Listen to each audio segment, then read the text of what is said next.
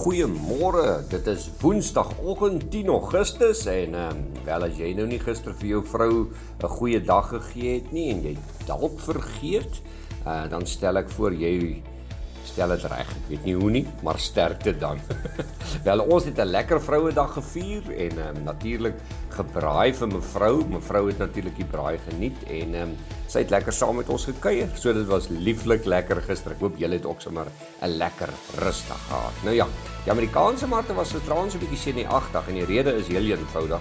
Vandag kom die groot inflasieverslag van Julie uit.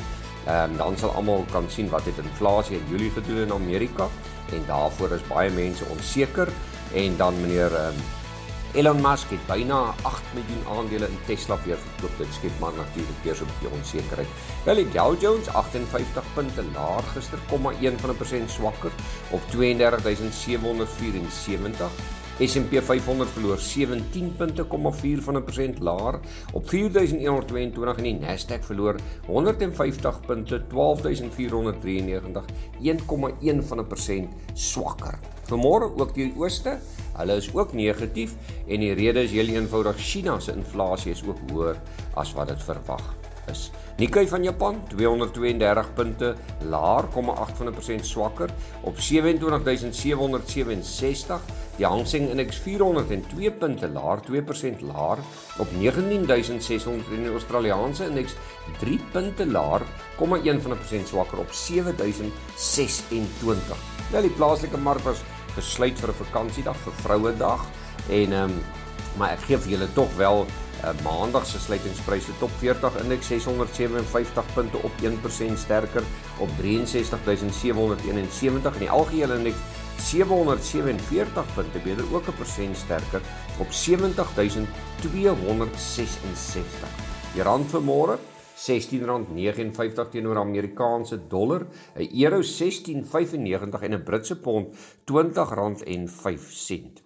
Wel, die boere, hulle het ook gister vakansie gehou, natuurlik Vrouedag gevier saam met hulle vroues en geliefdes, maar maandag se pryse vir die Desember kontrakte was gewees, geelmielies daal R9, 4278, witmielies daal R31, sluit op 4252, koring R79 laer op 6807, sonneblom R35 laer op 10525 en die sojaprys R60 beter op 8910.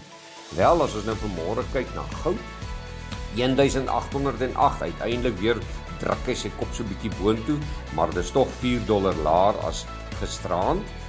Die platinumprys vanmôre $4 laer op 928. Silverprys $20, $20.44 nie R20 nie, $20.44, dis so katspoegie laer ook as gister en dan die palladiumprys verloor $14.6% laer op 2204. Dit klink soos almal is so 'n bietjie onseker. Brent olie vanmôre op 96.02. So ons sal daarvan nou as hy nog verder daal en as die rand ook nou nog kan versterk, dan lyk dinge vir ons al reeds 'n bietjie beter. Sommige vir die kripto manne, vanmôre Bitcoin so $170 laer op 22.822. Wel, van die ander nuus wat ons vir julle kon uitkrap, internasionale kant, want gister het ons almal vakansie gehou. Al wat ek kan sê, gister was die vroue die wenners.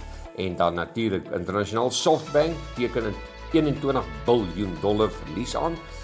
China brei hulle oorlogoefeninge rondom Taiwan uit. Dit klink of hulle al ernstig geraak daar. En dan Berkshire Hathaway teken 'n verlies aan vir die afgelope kwartaal en dis heel eenvoudig, hulle het aandele gekoop en van daai aandele het al 'n bietjie gedaal, maar hulle is positief oor die langtermyn. En dan natuurlik Microsoft, Sony en Nintendo verkoop minder videospeletjies as wat hulle verwag het. Wel, besoek gerus ons webtuiste www.fransdeklerk.com vir meer inligting en ons gesels weer.